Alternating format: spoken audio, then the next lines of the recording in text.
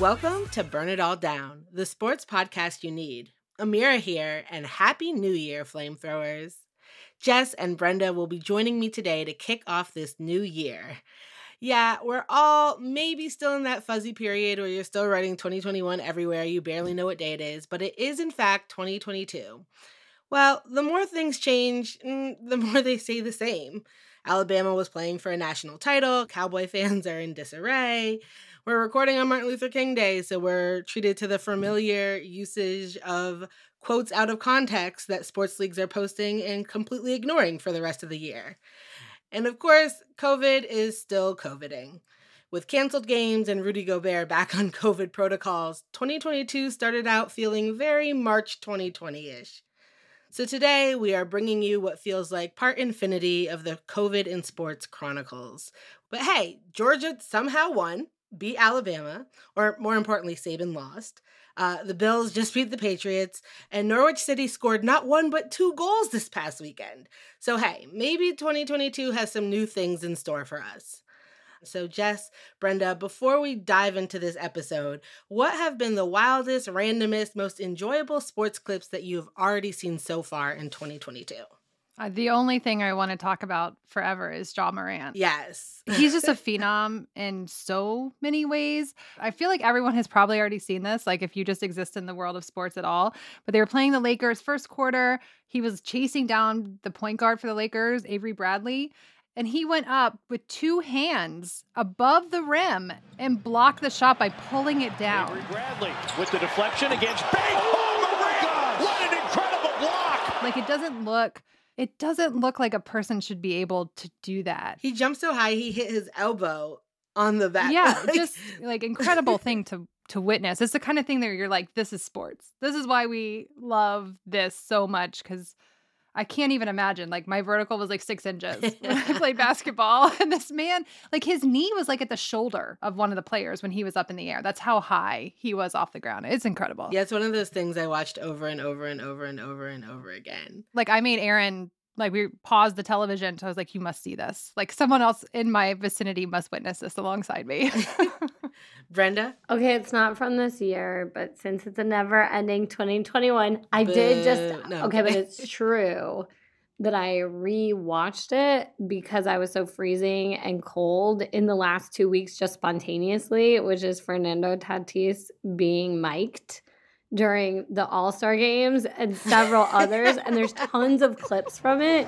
Tatis Jr. digs in. What are you looking for from Gibson? Fastball. What else going to look in the All-Star game? And it looks so warm, and it's so freezing and terrible here, and he's just hilarious and cute and annoyed with the questions that they're asking him. And I don't know, it just cracks my shit up. Like, every time I watch it, I'm just like, and any of his splits. And a stolen base, keep the foot in the bag, and he did, into a split. Steal second, then go into a split.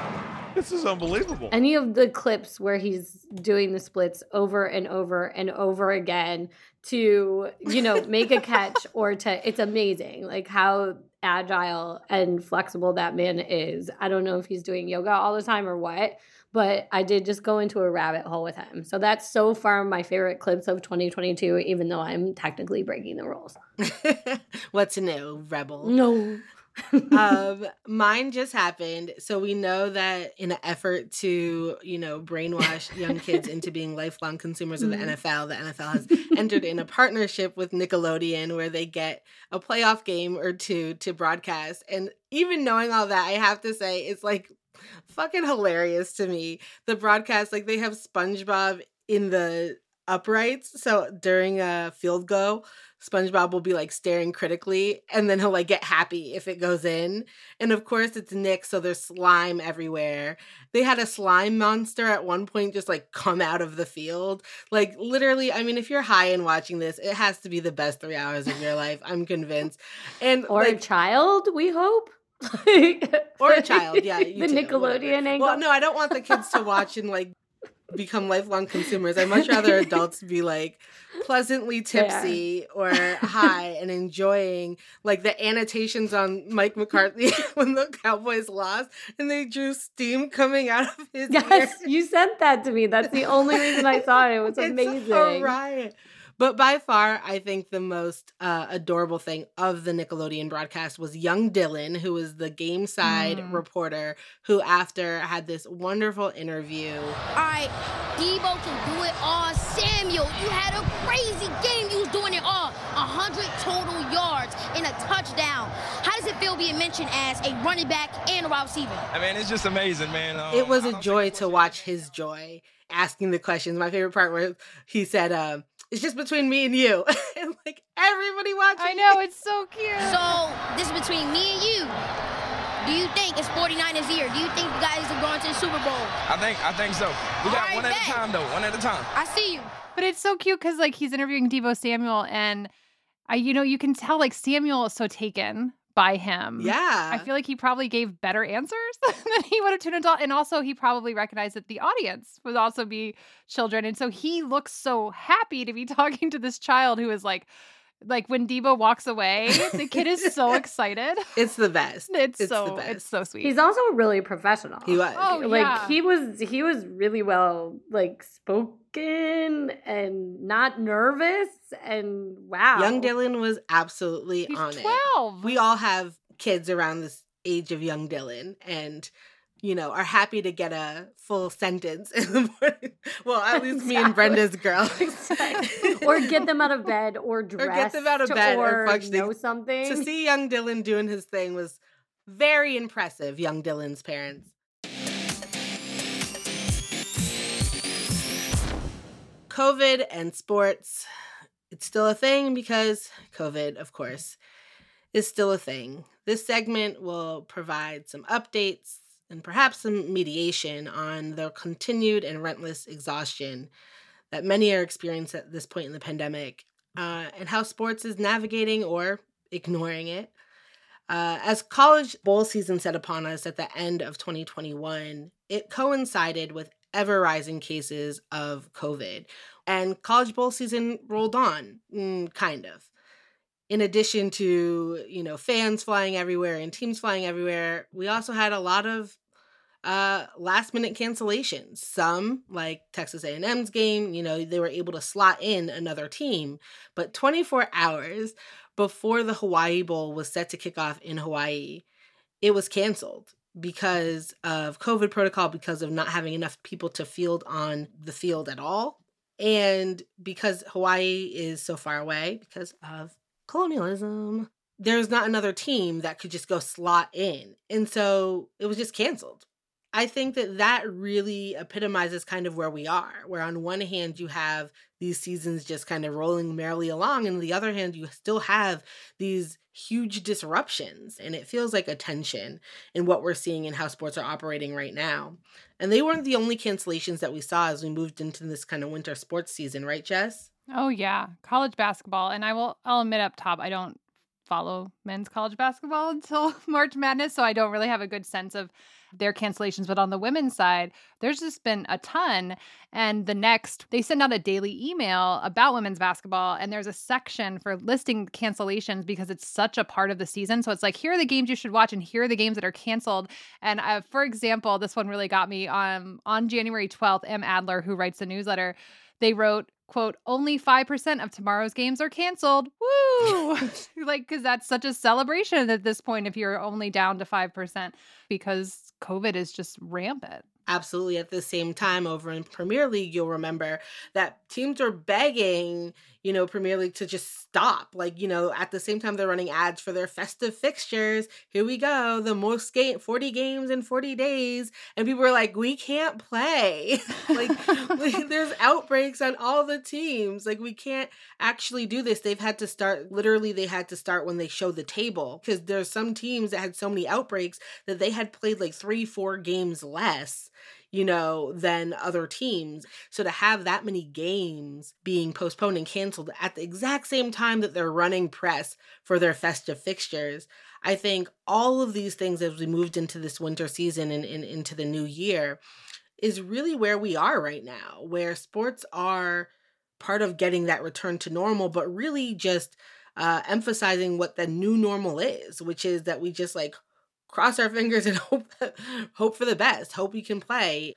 So the thing that has been really capturing some of the biggest attention would be over in the world of tennis, down under. Jessica Luther, can you help us make sense of the chaos? Yeah, I can. I'm so excited about this, which is sad.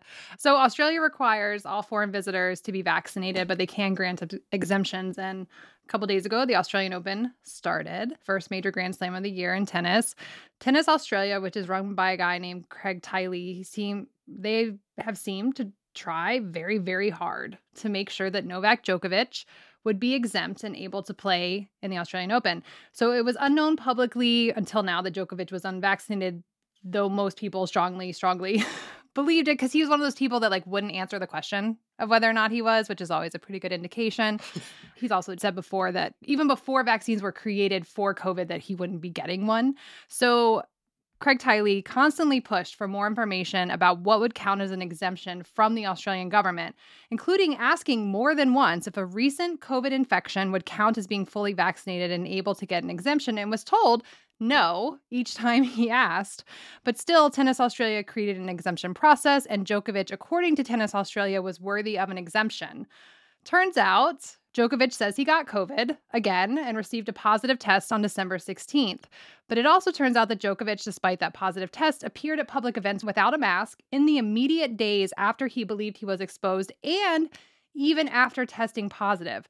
That includes an event the day after he got his positive result, where he appeared with youth tennis players unmasked at his tennis center.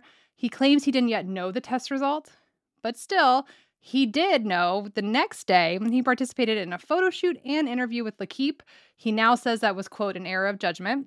But also, he wrote on his visa paperwork that he had not traveled to any other countries in the 14 days before arriving in Australia. That was either a mistake or a lie, depending on how generous you want to be.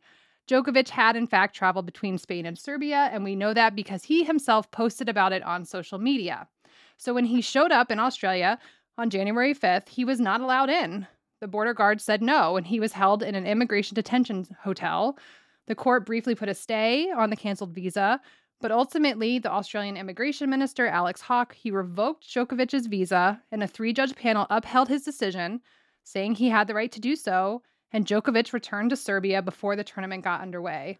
What really gets me about this is Djokovic has had a cavalier attitude about the virus the entire time. You know, I burned him back in the summer of 2020 when he put on his own tournament that led to a bunch of people getting COVID, including Djokovic. That was his first bout of it. On some level, I mean, I get why Tiley and Tennis Australia want him at the tournament. He is the number one player in the world on the men's side. He's the reigning champion. He's won the Australian Open 9 times, more than anyone else. He'd be going for 10. He'd be going for 21 Grand Slams overall. He's currently tied with Rafa and Federer. So he would be the leader on the men's side for that. And so they wanted all of this, right? Federer's out with injury. I'm now rooting for Rafa, who is there. Go Rafa. But like part of what sucks about this is like there are just a lot of other players. Like hometown favorite Australian Ash Barty is ranked number 1 in the world. And she may actually finally win at home, right? That's a huge fucking deal. Naomi's back, reigning champion. But there are 2 other things I want to mention before I open it up to you guys. Everyday Australians were pissed. They are rule followers, so it was like they were very upset. And it's very interesting. Ben Rothenberg, who's in Australia to cover the tournament, noted that Djokovic's not even that popular there, despite how much he's won, and that someone in the marketing department for the Australian Open knew it. That Ben reported at Slate that Djokovic is missing. His image is missing from all the promotional materials in Melbourne, both on the grounds and in the city. So they knew going into it that like this was going to be a problem on the marketing side. And the other thing I want to mention, there was one other player who got an exemption, Renata Voráčová. Most people have probably never heard of this woman. She's a doubles player from the Czech Republic. She got a visa on an exemption. She went to Australia, made it through border control, played in a warm-up tournament, and on January 5th, the day that Djokovic arrived in Australia and they revoked his visa, they revoked hers too. and they deported her. And she, though, of course, didn't have a media, didn't have the means. To be clear here, Djokovic has made more money playing tennis than any other player in the history of tennis. Like, this man has means, right? She didn't have any of that. So she was deported immediately. And the timing of it appears to be that it was all about Djokovic. That at that point, when it failed for him, she didn't matter anymore. I don't know. What do you even do with all of that? What a mess. It is a mess. What an asshole. But also, like, Tennis Australia, like, what are you doing? You could have just done a whole campaign around Ash Barty, for God's sake. Like, it doesn't make any sense. And it's so frustrating when you see all those pieces together. Well, and I'll add another piece to it, to watch the calculation of, like, this is the value that he supposedly brings, and thus we have to do all this stuff.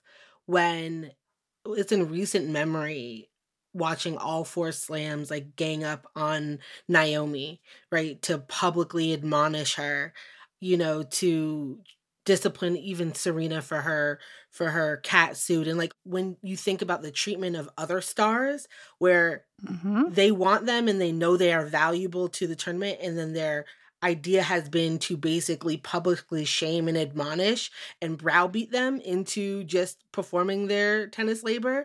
And then you see this situation, and it's like, how much more can we coddle you? Like, what can we do? And the last piece of it was, like, really hard, especially, like, with the constant updates. Every other time you would open Twitter, it would be like, now he's being deported. And they would have images. And it's like, he's in a posh ass fucking hotel.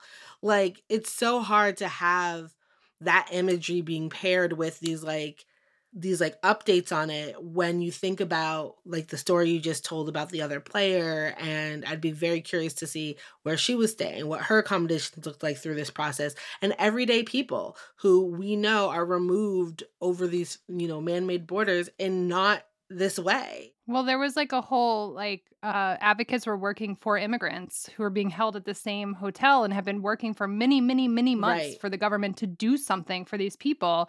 And the government cares not at all. And that the expedited thing around Djokovic has been so intense. And so, I mean, on some level, I get there's a whole discussion in Australia about, should the immigration minister have this much power over every single person coming in and out? And, like, there's bigger discussions here to be had, and they've all just been shrunk into just this one asshole dude making a selfish decision. So where things stand now, Jess, he's gone. He's gone. Tournament's going. It's already started. If you have a revoked visa, does that mean that you can't go for 3 years? It's not clear at this point. Okay. So yeah, there's a chance that he won't be allowed to go back for 3 years, but, like, with everything else, apparently there's all kinds of exemptions that can be in place for, they can change that at will, basically. So we'll see what happens. And it's interesting, like, the French Open put out a statement immediately, like, he can come play in France, but it's also not clear that that's true. That France has put out, they have made it clear that at this point he would not be allowed into France based on everything. So we'll see.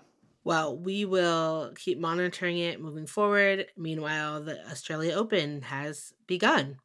Naomi's already through to the next round. Coco was upset. People are playing on, and we know there'll be a new winner on the men's side, if nothing else. Brenda, another tournament that is happening over in the land of football is AFCON. What in the world is happening? Well, I should say I love AFCON, actually the Africa Cup of Nations, which started, at the end of the 1950s, since the late 1960s, held every 2 years.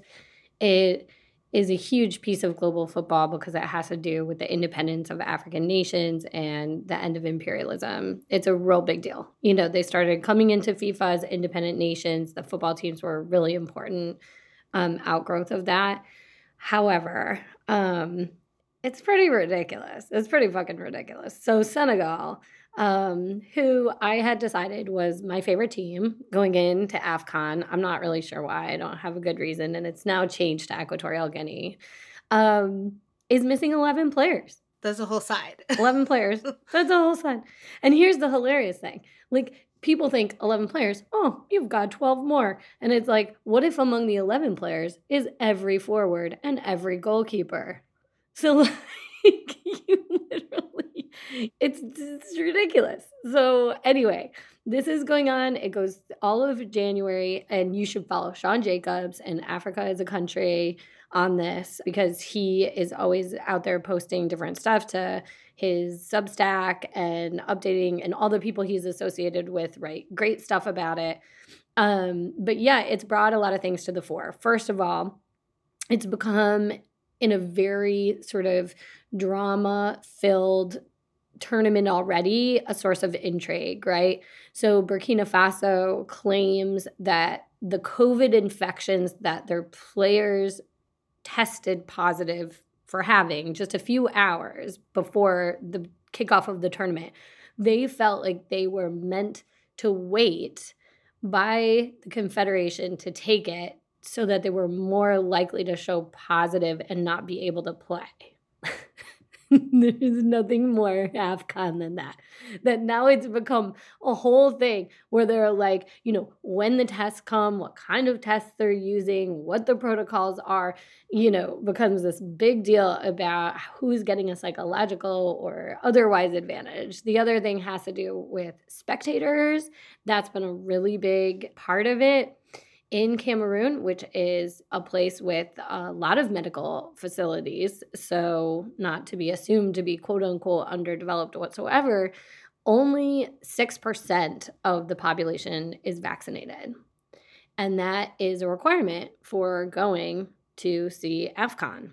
And so, to their credit, the Cameroonians have used this as a means to try to convince people to get vaxxed. They have to be fully vaxxed and have a test, a negative test, obviously, to come in and see AFCON. So to their credit, the Cameroonian government has tried to use this, but you've seen very sparse attendance because of the low vaccination rate. But they've been on the kind of offensive, saying like, we're going to try to use AFCON because it's all throughout January, right? It doesn't end until February.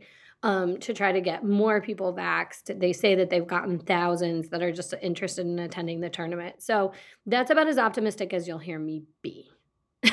Well, Brent, I wanted to ask you a question. Right before AFCON, when folks were naming their national teams, there's a lot of conversation because obviously some players they're pulling from their Premier League teams, and there were some people who are being more difficult than others about letting folks go. And that, of course, inspired a conversation about the lack of respect for AFCON versus other kind of national tournaments. And then it turned into the COVID discussion. And I feel like lost in all of that is the football itself.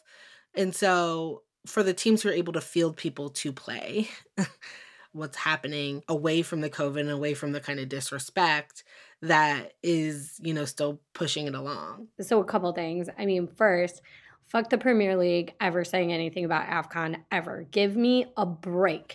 Give me a break. First, you just exploited that entire region, period. And then you decided to set up football academies where you exploit these young men. And then you tell them that the one thing that they might be able to kind of, represent, if they can't live in their own countries and play as professionals after the age of 18, now they don't even get to represent their countries in this tournament. Oh, God, fuck off. Again, Sean Jacobs writes about this brilliantly. It is awesome. These are super talented people. Even I don't know if the upsets are caused by the COVID thing because I'm not familiar enough with it. But Equatorial Guinea, for example, beating defending champion Algeria was amazing. Like the joy of these players, they are making there's some of them playing the fourth tier teams of Sweden, but the depth of talent is such that they're just world-class goal finishes, amazing. Okay, there's some really bad goalkeeping. There's horrendous officiating, as always. And Egypt is awful. They're really arrogant and they've got Mo Salah and they just sort of trot around they're the hottest scheme in town. So I can't wait for them to get beat soon.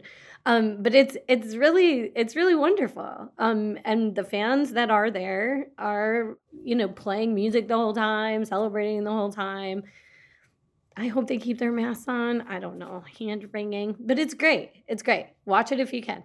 Yeah, and I think the importance of having, like you said, Cameroon's vaccination drive and stuff like that, but it's so hard to watch the COVID discussion and think about the way a lot of Western nations are hoarding resources, medical supplies, vaccinations, etc., is like, part and parcel of this as well. Jess? Yeah, I was just going to piggyback off of that. And I think it's interesting with tennis, they used sport to get the players vaccinated. Like in the summer, they were like 50 to 60% of the tour was vaccinated. And then Australia was like, you got to get a vaccine if you want to come play here. And it went up to 97% of the tour. Like sports can do it if they want to in certain ways. And so that was, good for Cameroon for using AFCON in this way. But of course, one of the biggest sports that is in season now is basketball. And I have been in one of those arenas. So I went to Alexis's game. I was like, oh, the students are out. It's women's basketball, which is sad fact. But I was like, maybe I'll be a little more safe. I don't have an area to myself. No. It was 9,190 people in the PMAC. I was I think my family were the only people with masks on. We were like, what is happening? Oh my. And it's so hard because their numbers of attendance keep rising at LSU, right? And it's really great to see them embrace women's basketball. And I'm also oh my gosh, these arenas. And what is happening, Jess, in the NBA? What is happening in the NBA? That's actually a great question. I mean, as you said at the top of the show, fucking Rudy Gobert got COVID again. And just the stark difference between how the NBA reacted in March 2020 versus now. I did want to read, there was this ESPN piece about the NBA and dealing with COVID. And the lead is just wild. So it says, quote, while more than 300 NBA players have entered the league's health and safety protocols this season because of COVID-19 related issues, several league general managers told ESPN that a debilitating issue remains the recent surge of team staffers, from coaches to support staff and beyond, entering protocols for the same reason. So more than 300 players, team staff, referees, literally the entire league is infected with COVID, and yet they play on. It's just something that this was the league that basically started the real shutdown, the closest thing we got to one in the US. And here they are just fuck it. And it's wild too, when there's they have commercials now, right? About their preferred COVID testing device, right? The official testing device of the NBA, which is wild if you think about it. Well, they're really using it extensively at this point. But it's just disaster capitalism. It's opened up avenues for new sponsorships, right, of the league. It's the official COVID device of the National Basketball Association. But yeah, like you said, there's a lot of call-ups happening. And so people are getting opportunities. Yeah, it's weird. It's the silver lining of this. And it feels weird it feels weird at all to be yay. But it is interesting to me.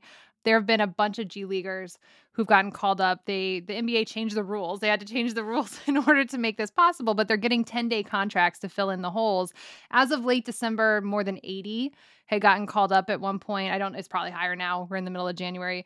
I just want to spotlight 40-year-old Joe Johnson. He got signed to one. He left the league about 3 years ago, and he's been trying to get back in, and he got to play in a winning game. And it's also refs are getting called up. David Aldridge reported at The Athletic, quote, one team front office member volunteered last week that the quality of officiating has been impacted much worse than the quality of play around the league, even allowing for all the 10-day contracts and deals for once great stars who've had to replace the more than 120 players since the league's health and safety protocols in December. So it's having a real impact with these people getting to come up, but that's cool that they get to go play in the NBA. I don't know. Well, I have my suspicion that the NBA would like nothing better than to get rid of the draft and NCAA and have a minor league program, and that the G League is really... Yeah, haven't they been moving towards that? Yeah. It's really what they want to do. So this is good for the NBA is what you're saying. It's good for the NBA because I think really signing bonuses, draft picks, stuff they would love to get rid of that. And also to show you that they can develop the minor leagues do, and they don't need to rely upon college anymore. I don't think they don't want to mess with the NCAA anymore. Maybe they're hedging a little on the NIL, like they might be able to get a player that makes a name for themselves in college that can bring in some branding opportunities. So I think they're not ready to say no more NCAA, but I think they look at the G League and they are sort of salivating at the idea that MLB makes money on the minor leagues. Maybe they can make money on the G League, and that there's a missing opportunity with the NCAA. And I think there is for them. Right, because they've been in this like hybrid limbo. Like the NFL, right? Yes. College football, why we call it a farm system for the NFL is because there's not alternatives. Like, it's why they're a monopoly, right? Like, some people can go to Canada or they play arena, but that's not really the pathways. That's why you have people staying in at least 3 years and then going pro, because that's the only way. And basketball has been a little bit more in limbo where, like Brenda said, you could get stars, but there's other pathways to professional basketball. I mean, it's been the frustration of the pandemic. We've watched how it's brought so much destruction and hardship to so many people. And we also have watched people in institutions who are already rich and well-resourced get richer.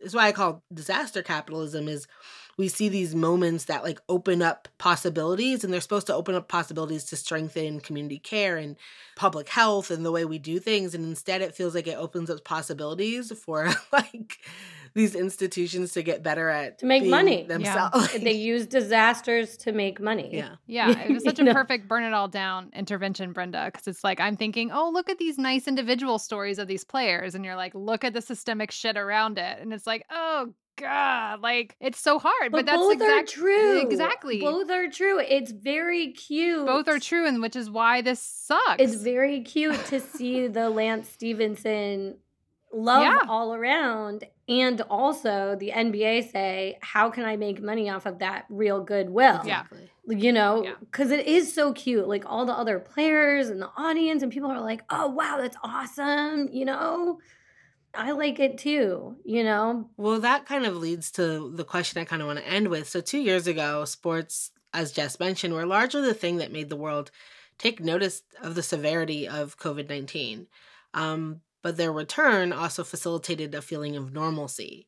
So where are we? What are we left with when we look around this landscape? When we look from AFCON to, you know, NBA and college arenas over down to the Australian Open, and, you know, where does that leave us? Yeah, that's a good question. And I'm not sure that I feel like I have a good answer to it. I think in Australia, they certainly felt like Djokovic was bad. Like he was bad news and could foster more anti-vax sentiment. Kicking him out, we could argue, might have done that as well. But, you know, there is this feeling there that like these things go together. I do want to just tell everyone, Howard Bryant, friend of the show, he wrote a great piece at ESPN last week called Novak Djokovic is a Profile in Selfishness and Sports Leaders Are Failing Us All. And there's a lot of great stuff about Djokovic in there. So if you want to continue to burn your rage there, Howard's got it. But he does a really beautiful job, painfully so, in its precision of pointing to sports in general as part of the problem here. And I'm just going to quote a little piece of it. It says, quote, "It is the entire industry of sports, the leagues and their teams, governing bodies, the players and their unions and fans, that has collectively been one of the least responsible entities during the pandemic. Perhaps COVID-19 has merely exposed the selfishness that comes with individualism as orthodoxy, but it has been the game's leadership that has enabled the players' behavior, not the other way around." And I feel like when we have these discussions, even with Djokovic, like recognizing that Tennis Australia's role and leaving that space for him to even show up and for all of this to happen is really important. And so it doesn't make me feel good what sports are doing. I constantly am feeling bad about it at this point. I think when Howard writes individualism is orthodoxy, you know, it's so hard to expect sports to be anything better than a government. I mean, I'm pissed too. Yeah. You know what I mean? Yeah. But athletes, like all workers, like you and me, you know, burn it all down going to Portland, potentially, we are put in a position where we have to make decisions that shouldn't be up to the individual. And so I really like that Howard pointed to that because the things that we're being asked to do are too hard. If it's a young graduate student being asked to make a decision, does she go to a conference to do an interview, even if she finds it's irresponsible and works on public fucking health herself and has to go? It's the CDC being like, you're good in 5 days to go back to work when we know. Don't take a test. Like, that's A, not a thing. And B, like, we haven't even begun to, like, wrap our collective arms around the extent of like long COVID and these lasting effects, or just like the gaps of loss and grief and disruption. And, you know, I find sports to be maybe back where we were in 2020 when it was like the athletes involved are laboring under conditions that we are seeing mirrored in other kind of labor conditions. And also so many people find it escape from their conditions that it holds it in this place of escape, right? It's fun to go to the games. Like I don't go out much, but the fact that I'll drive to Baton Rouge to see my cousin, like there's a way that family has become so, underscored importance of family and of being there. And it was like this kind of thing of like, it's gonna go on. I feel powerless to stop it. There's a kind of exhaustion and feeling of smallness. Like you can't do anything as an individual, even though we've made the burden of this pandemic an individual one. Wear your mask, get your shot, do this. When it's institutional failure upon institutional failure. And sports are also institutions. And so here we are. So welcome to Burn It All Down, where we have lots of questions, very little answers, and all of the outrage. But 2022 is here. COVID is still a thing. Sports are rolling merrily along, and we will continue to monitor how all these things collide, overlap, and exist together in the messiness of the world of sports.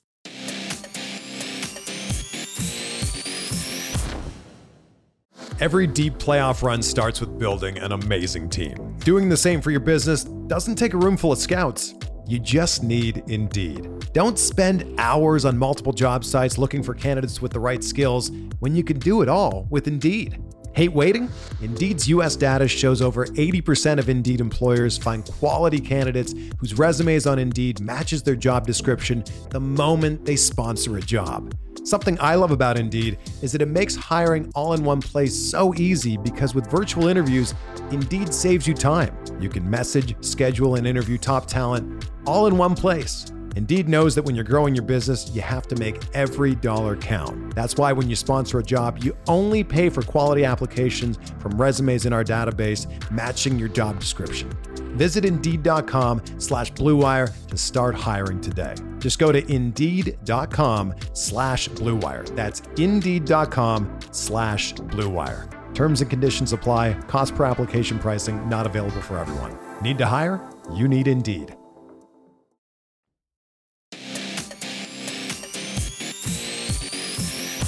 This week, Jess talks to powerlifter and recent Queer Eye star Angel Flores about Angel competing in the new MX division and her conflicting feelings about it, plus her experience on Queer Eye and what she wants to say to trans youth in this moment. Check it out on Thursday. Everybody should have a right to be a champion. Everybody should have the right to push themselves and work hard and put a medal around their necks and envision themselves on the podium. We shouldn't be taking that away from people, because taking that away will honestly detract from lives, and taking that away is what ends up causing high suicide rates and high rates of self-harm and high rates of depression and anxiety.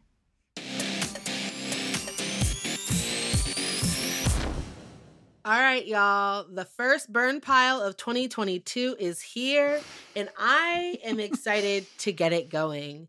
It's another year, another end of football season, which means more discussion on the lack of Black head coaches in the NFL.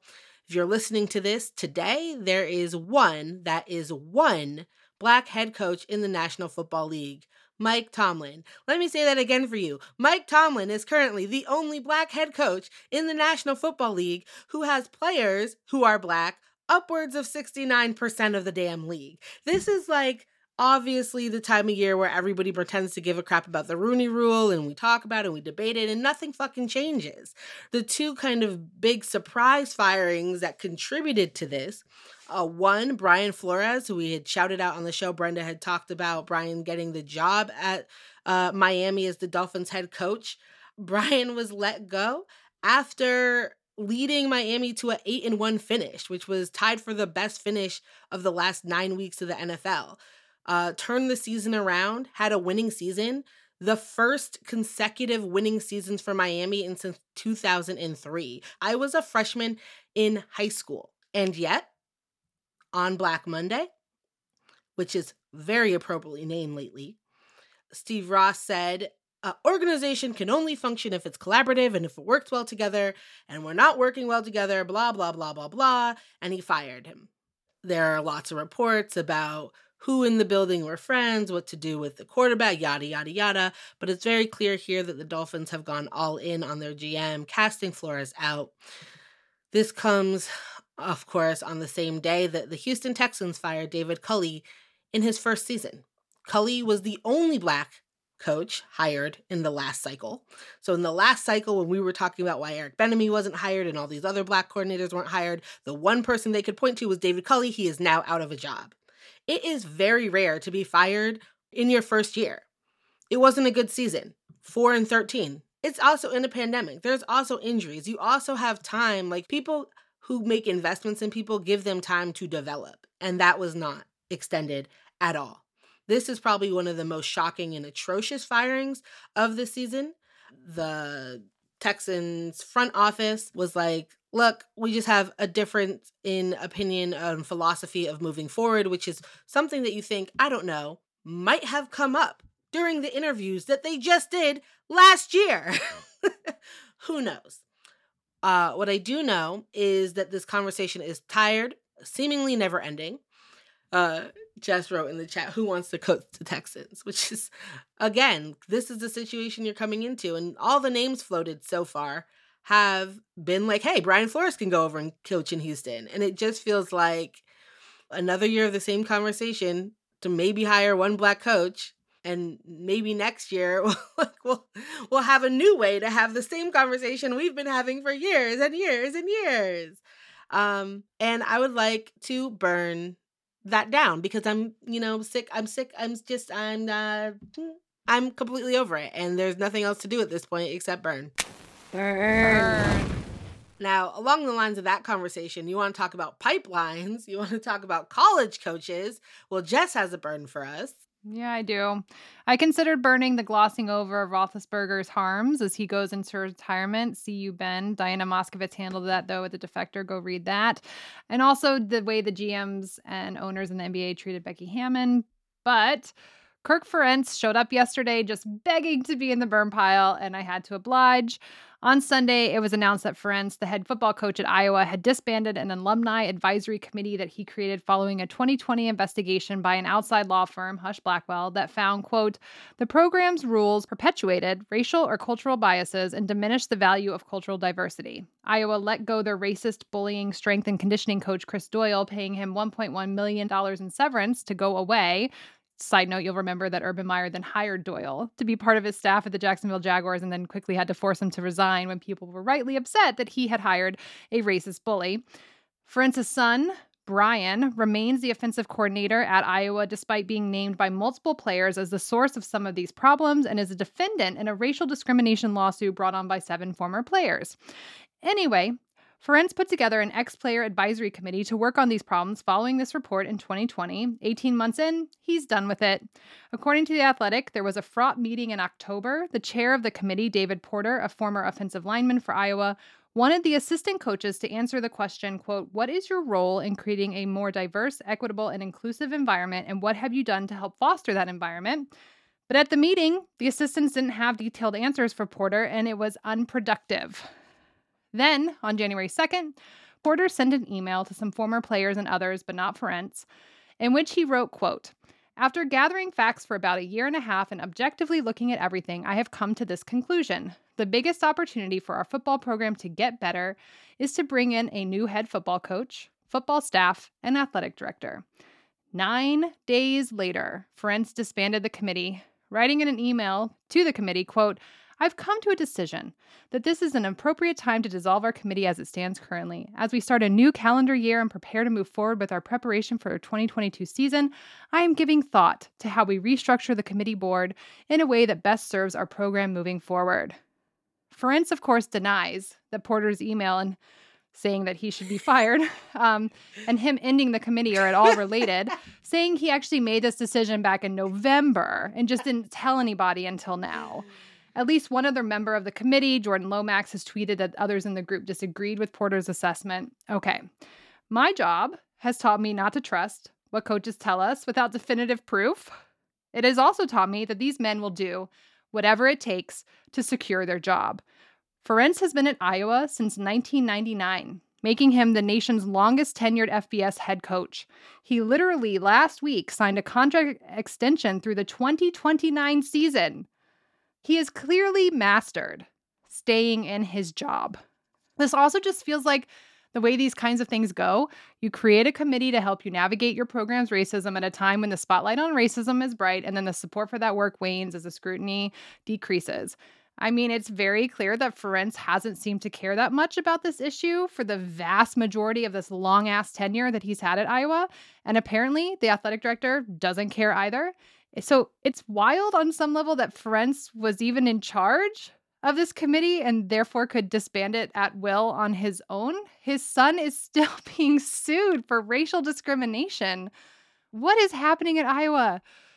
So this all sucks. And I just want to start this year burning some shit in college football that looks real rotten. So burn.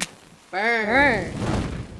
All right, Bren, bring us home. So the Mexican Federation of Football, the FMF, is run by a guy named Yon de Luisa. He actually is an alum of University of Texas, Austin, where he got his MBA. He is a cosmopolitan man who made most of his money off of Televisa and broadcasting rights to football tournaments. He is, along with Henry Kissinger, on the committee of the 2026 World Cup to be held in the United States, Mexico, and Canada, both of whom also participate in the Human Rights Review. And I think Henry Kissinger really is an appropriate person to review human rights, given that he has violated them no less than 3 million times, for which he cannot leave the country, lest he be arrested by the International Criminal Court. These are the people that Yon de Luisa hangs out with on a regular basis. So Yon, by the way, is a Spanishified way to say John. So you should say John, really. John and his friends have decided that all of the punishments that Mexico has been given by FIFA are ridiculous for the P chant, the chant that they say when an opposing goalkeeper touches the ball, homophobic chants. They spent years trying to contort the Spanish language so that it didn't sound like a P chant was homophobic, that using homophobic slurs was in fact not homophobic, but fun and traditional. And now that that's been proven wrong in every single instance by scholars and regular speakers and footballers themselves and LGBTQ plus community members themselves, their new explanation is that FIFA has not done enough to recognize the ways in which they've tried over the last 6 months to undo this homophobic chant that they allowed and encouraged for 20 years. So Yon de Luisa is now undergoing what he calls a quote-unquote war against FIFA, which is funny because he sits on the executive committee of FIFA and is organizing FIFA's World Cup 2026. But the war that he's waging, this war that he considers so justified, is to maintain Mexico's ability to play in front of fans, no matter how many times they're homophobic. That's the kind of war that he wants to fight, and he's willing to go all the way to CAS, which is, of course, the Court of Arbitration of Sport in Switzerland, that is above FIFA. And if you think for a second that some people at FIFA haven't encouraged this, then you would be very new to FIFA, very naive, and probably don't have a faith in vaccination either. So, all of this is so gross. I thought it'd be quick, but then I guess this is quick given that it's a 20-year process. So I want to burn the behavior of John de Luisa. I want to burn the way in which this has been portrayed as a crusade against the unfair people asking for basic respect and protection for LGBTQ plus communities, to not normalize violence against gay people, which has been rampant and horrible in Latin America. So burn. Burn.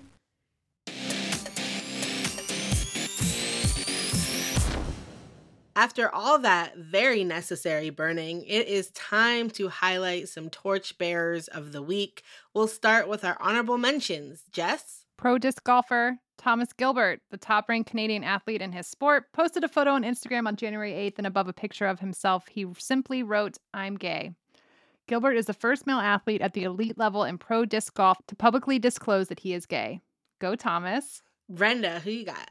Michelle Kang, who outmaneuvered the terrible dudes that didn't want to sell her the Washington Spirit, even when she was willing to pay more than those guys. And she has, over the last 2 weeks, it's on Twitter, done tons of cool, smart, strategic moves. And she now apparently is set to gain control of the NWSL's Washington Spirit. Woo, woo. Woo. It is 2022, which means Sonia Stills is now officially the new commissioner of the Mid-Eastern Atlantic Conference. This is the first time that a Black woman, or a woman in general, will be the commissioner for a Division I HBCU conference. She was appointed to the role in the fall, and her tenure has now begun. So welcome, Commissioner Stills. Jess. I love this one.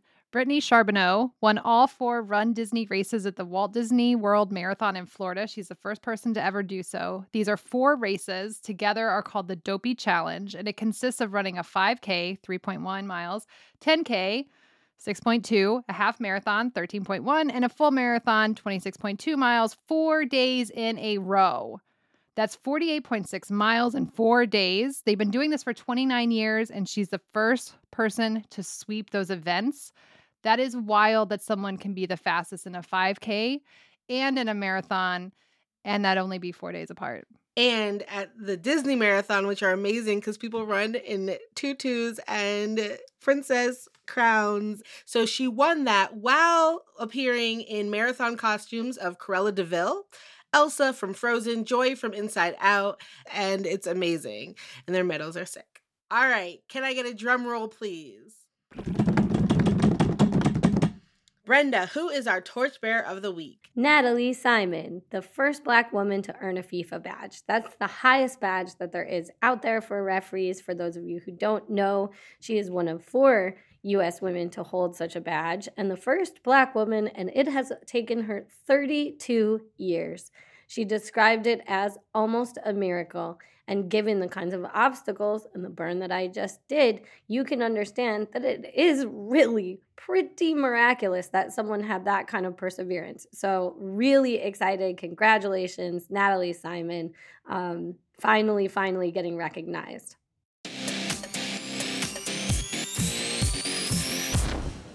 Alrighty, y'all. What is good in your worlds? Bren, I know you are a big fan of this segment, so I will start with you.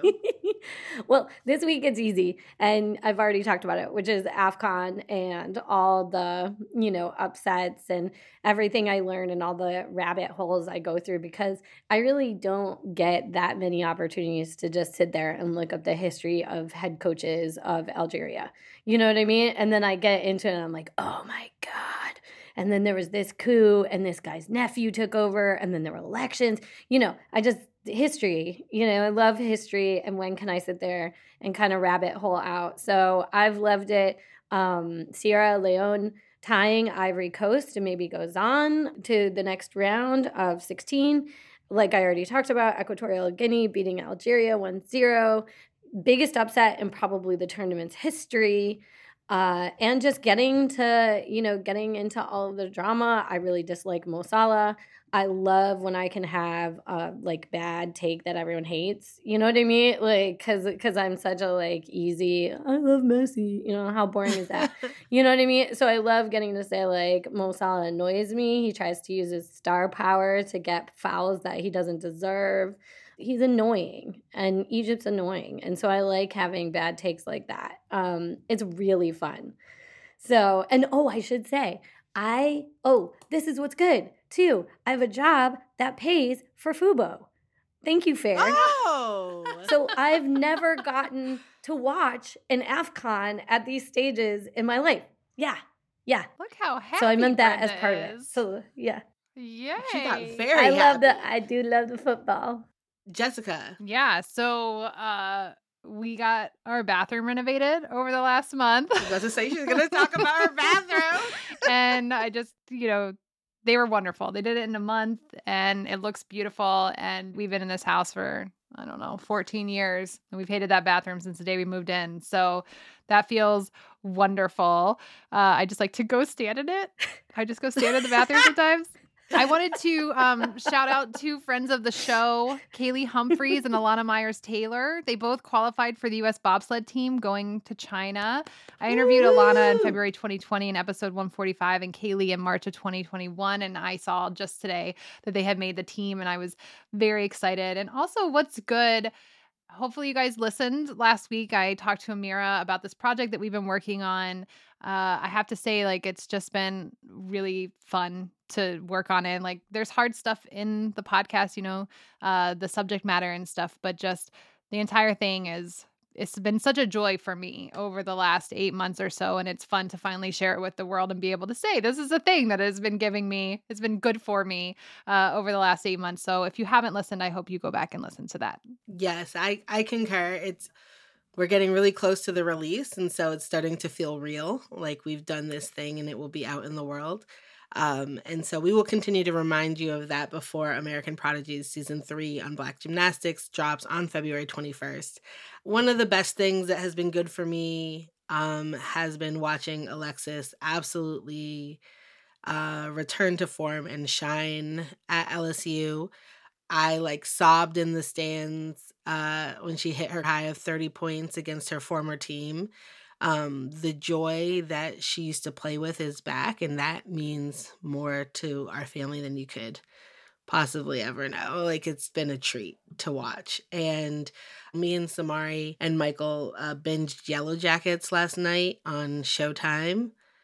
I won't say anything more except it's fucking wild. But actually, I will say one more thing. It's no spoilers. Jess is looking at me like I'm going to spoil anything. I'm not. I'm just going to say I love that they were a 90s era women's soccer team, because it was just I love 90s period drama, when we could get into the 90s, because I'm so 90s. It's so, and they're just a bit older than me, but it was still enough of the 90s that I could latch onto. And of course, growing up playing in the 90s, it was a lot of fun. Yes, you should watch it, Brenda. It is intense and wild. But Christina Ricci is in it. I like her. And Juliette Lewis.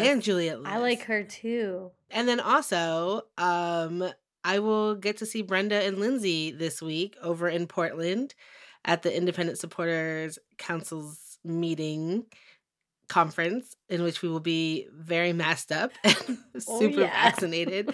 And I am happy to see Courtney and also Sam Coffey, who just signed her 2-year contract with the Portland Thorns. And so I'm it will be cold and COVID-y, but I'm happy to see the people I love. So I just need to see Shireen. I'll have seen all of my co-hosts in a single week, and it will be I'm the only person who gets to do that, and I feel very special because of it, okay? So, and shout out to Shireen, who was just announced as a new senior contributor to the CBC, and we are so proud of our Shireenie. So if you haven't checked out her latest pieces over there, please go do so. They are as wonderful as she is.